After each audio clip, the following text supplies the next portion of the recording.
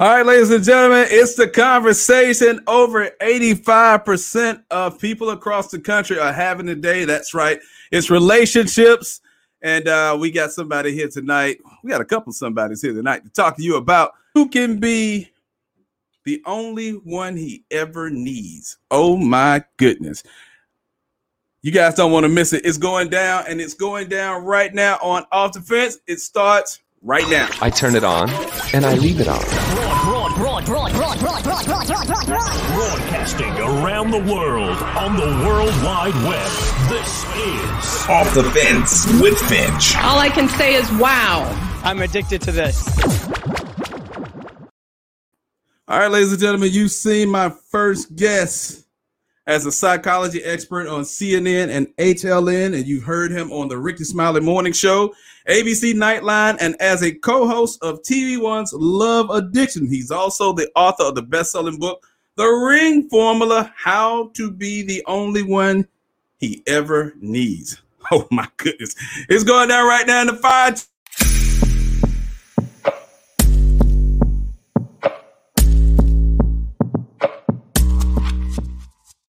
Ladies and gentlemen, please welcome Dr. Alden Tart. Hey, what's going on, my friend? Long time no see. Yeah, man, it's been years, man. We did this, 12 years ago on the radio. I know, man. Time flies. Both still looking young, though. You know what I'm saying? I was going to say, you look extraordinarily young, man. What you drinking? Hey, you know what? It's called the mascara brush, brother. You get the gray out, man. That's what that's called. That's what it is. That's what it is. FedEx me some of that, man. I need to get I'll get black ice on the line, and they know what to do, man. Black ice, huh? Oh, my goodness, it's going down. So, man, for those who are not familiar with you, I don't see who wouldn't be. But for those who might not be, let's talk about how you became so astute in relationships. Well, you know, I've been a psychologist for 21 years now. So I've been out this counseling people every single day. So I may, play a psychologist on TV, but I do this every day for 21 years, dealing with people who are single, people who are married, people divorced, people marrying after divorce. So I get to see people at all different stages and study and see what works. So I'm excited about it. I love it. I love seeing love work. I love seeing people struggle through it and making it work in the end. And then I also like seeing people get out of toxic relationships. I'm not gonna lie, and go find one that can actually work.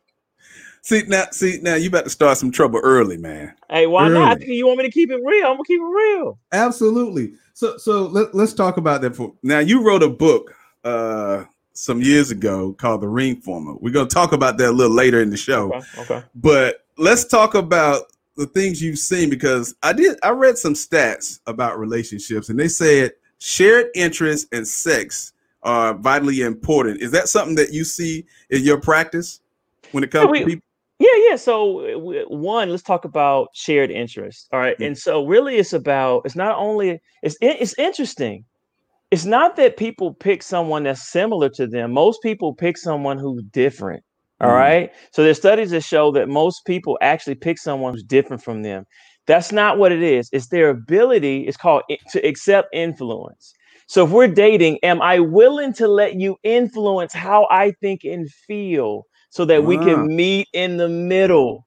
So we can be different, but if you don't like Chinese and I like soul food, am I willing to do 50-50 for this relationship? That is big. And then interesting, because you talked about sex, what's interesting is the number one reason why people divorce within the first year is sexual incompatibility. Wow. When you think about it, that makes sense, because it's a lot of things people can deal with. Okay, lack of chemistry, money problems, arguing, in-law, lack of intimacy, compatibility. People, I have to do this for the next 50 years. And so that's why we talk about it in premarital, where that was typically taboo for the church. Now everyone talks about compatibility so they can make sure that's not the number one reason why they are separating after they get married. So studies show that 64% of married couples say that shared interest is vitally important, and 61% says satisfying sex. Now, 56% says sharing household chores. Now, I don't know how that plays into the equation, but that goes together. But it goes together because we have this new idea about wives right now. So it's not like woman's at home taking care of the household. She is working as well, but we still had these old school ideas that she's still gonna cook, still gonna clean, still gonna iron our shirts, still gonna take care of the kids while she's pulling down the same load, if not more, than her spouse or her boyfriend. So when husbands step up to we call it chore play. Okay. All right, when you take some of the chores off, your wife actually has room to actually feel intimate, to be sexual, because she's not in maid mode, cook mode, chef mode, vacuum mode. She's able to actually be in a place where she can date you. So there are a lot of men, they do one or two things. They say, all right, tell me what chores I need to knock out so that we could be together tonight. Or I'm open to spending more income to bringing in a maid service, doing whatever we need to do, having mama come over to fold some towels, whatever needs to happen so that we take the load off of you so you're not exhausted by the end of the night. That's what's happening. A lot of people are just exhausted. Now let's talk about what kind of guys that you found in your practice have that mindset of she got to do all these things, cook, clean. She works the same amount of hours he works, and he expects her to do all these things. What kind of guy is that? Most.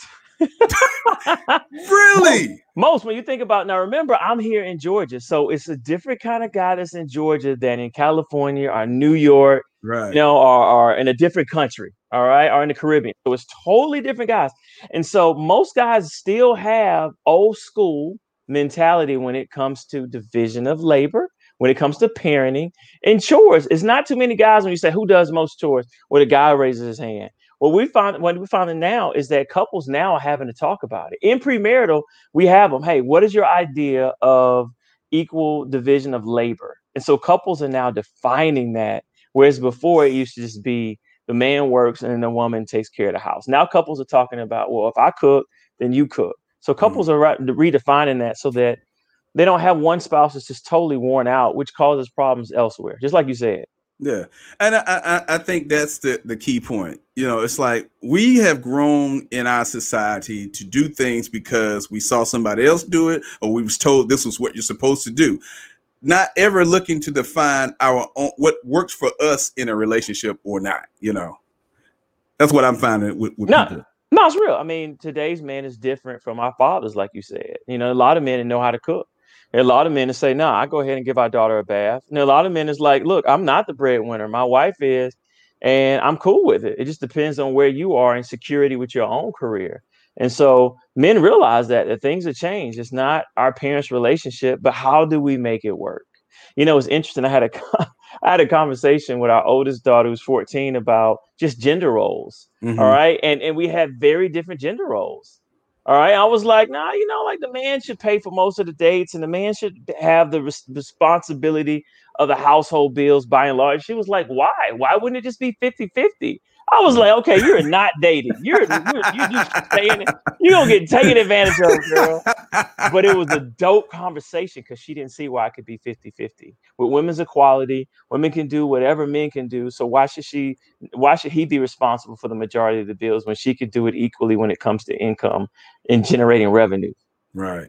All right, ladies and gentlemen, we are having the relationship conversation. We have Dr. Aldewan Tartt. He's here. He wrote the book, The Ring Formula. Now, you wrote that book how many years ago? Man, I can't even remember. It's been at least I think it's been at least a decade because I met my wife. She read the book, and that's how we semi-connected. So I know it's out of here. Yeah, we've been together for 11. So you're probably right about 12 or 13 years ago, man. Yeah. So we actually now, because my wife and I met as underground matchmakers. Okay. All right. I was underground matchmaker. She was underground matchmaker. We got together and did an event. We actually started this program called theringformula.com, where we come together and give relationship advice. So you get the wife's perspective on dating, you get the husband's perspective on dating, and then we help singles negotiate what's going on in this world right now, how to attract a mate, how to catch a man. It's only for women, though. So they're getting advice from a man and a woman about what men want. And then people are really interested in my wife's perspective, like when she was on the single scene, how do you navigate this? And so that's been going extremely well. So y'all check out ringformula.com. Ringformula.com. All right. So we're going to talk about a little bit of those formulas that you used in the Ring Formula, because you use the subtitle, how to be the only one he'll ever need. Right. Ooh, right. So basically basically how to be the one. So when you talk to married men, all Okay. right, and when you sit down and talk to them, how long in your conversations how long do they say it took them to realize that the woman they were dating was their wife? What do most men say? Some of them it's a while. Some of them knew within a matter of months. Some of them still have no clue. You Right. know? Yeah, most time when you talk to men, they tell you right away. When I met her, I knew she had the potential to be my wife. When you ask her, how did you know you found the one? They tell you right then and there. When I met her, I knew she had wife potential. And you know this dating, because you know in 3 seconds, 10 seconds, no more than 10 minutes, whether a woman has potential to be your wife. And so it's really helping women to understand that men are really looking for the one. It's different from when we're young, where some men are trying to sow their oats, or some men are trying to play. There comes a part in most men's lives, not all, but most men are married. They come to a point where they're like, I'm ready to settle down today. And I'm looking for the one, not 8. I'm looking for the one woman that I can bring home to mom and spend my life with to be my friend. Okay, so let's look a little closer to that, because across this country, you have a host of men who might be watching this. They might be listening on one of the podcasting platforms, and you have a host of women. You've met thousands of them across the country, and we always have this thing where I'm not sure if you're the one yet. Is it more so the man not being certain of what he needs, what he desires in his life, or is he playing games, as some of the women normally say? No, I mean, most men know what they want. A man that wants it, men that are decisive when it comes to the woman that they want. Now, if you have a man that's indecisive, chances are he's indecisive by his career. He's indecisive about how he wants to look. He's indecisive about his money. He's indecisive about his investments. But there are a lot of men that know exactly what they want. And when they meet her, men become possessive. They do everything they can to be able to say, I need you to let go of anyone you're talking to. Pay attention to me, because I've dated my whole life to find the one. And now that I found you, I'm ready. I'm ready to commit and take you off the market, because I want to possess you as my wife, not control you, but I want to be able to earn the right for you to say, yeah, that's my man. That's my husband. Why?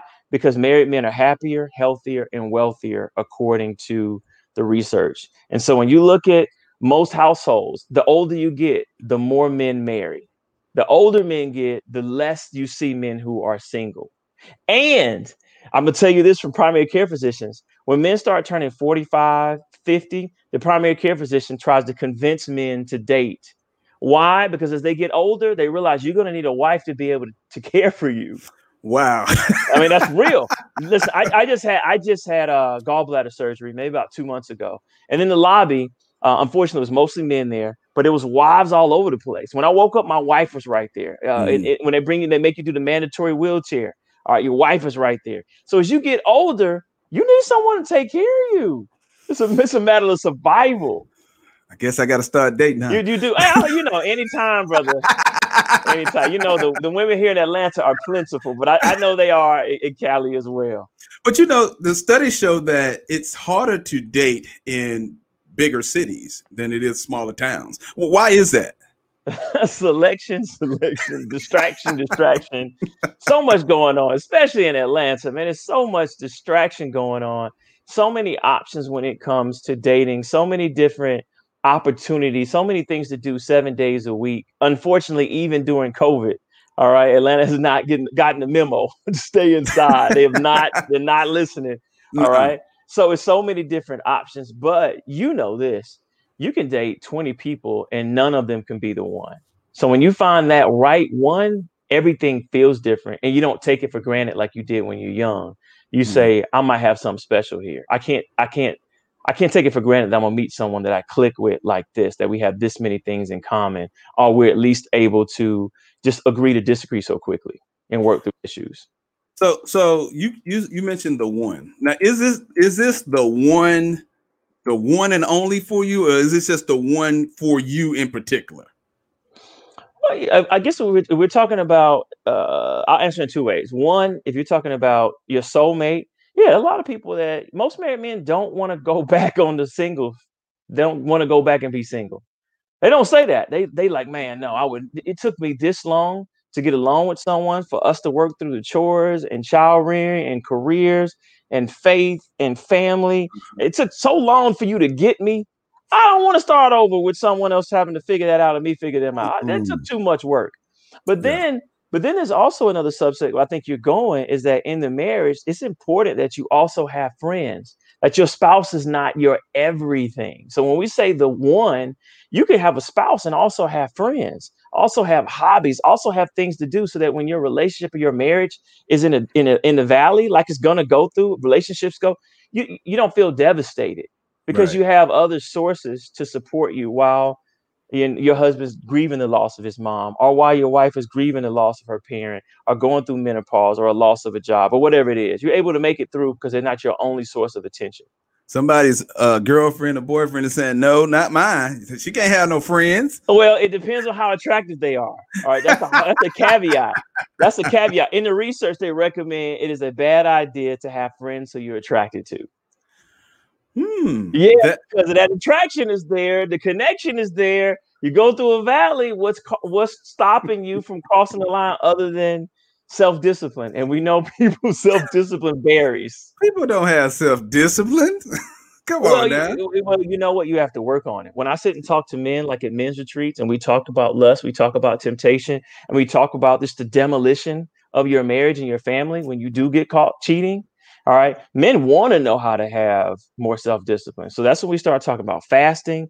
We start talking about exercise. We start talking about prayer, because that's teaching you to resist on a regular basis. And it's actually teaching you self-discipline. If you don't practice it and your self-discipline muscle is not high, and you're an attractive man or woman who travels a lot and people have access to you, Lord help you. You better have some discipline.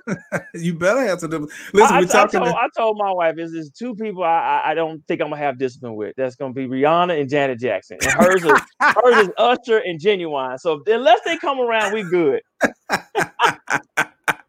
That is hilarious. Ladies and gentlemen, we're talking to Dr. Aldewan Tartt.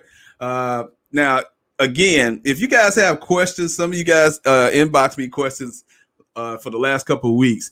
This is your time to ask your question. You can type them in the chat if you're on YouTube. You can type them in the chat if you're on Facebook, and we'll see all your questions and we'll ask them right here tonight.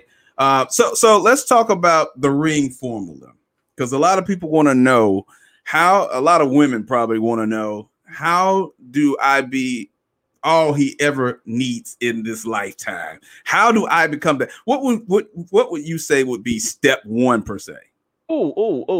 Self-confident.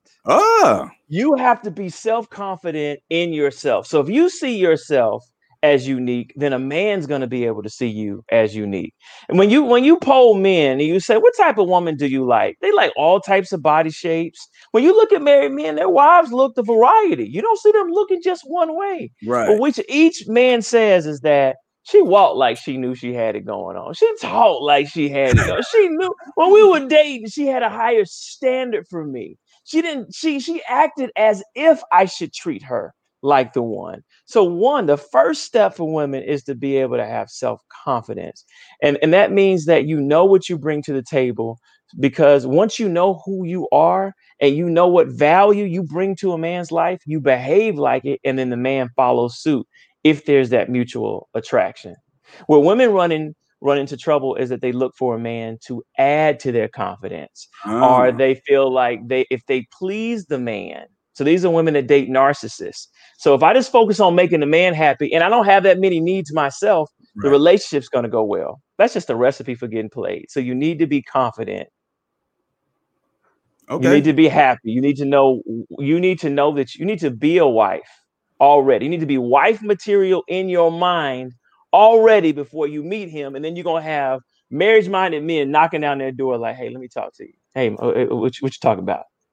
So you saying you need to be marriage-minded before you get married. Right. So there's an age where women are, but you have to kind of ask and see where men are. But when a woman is ready and she knows that she's a wife, she will attract a number of guys, because guys can sense energy. Guys can sense confidence.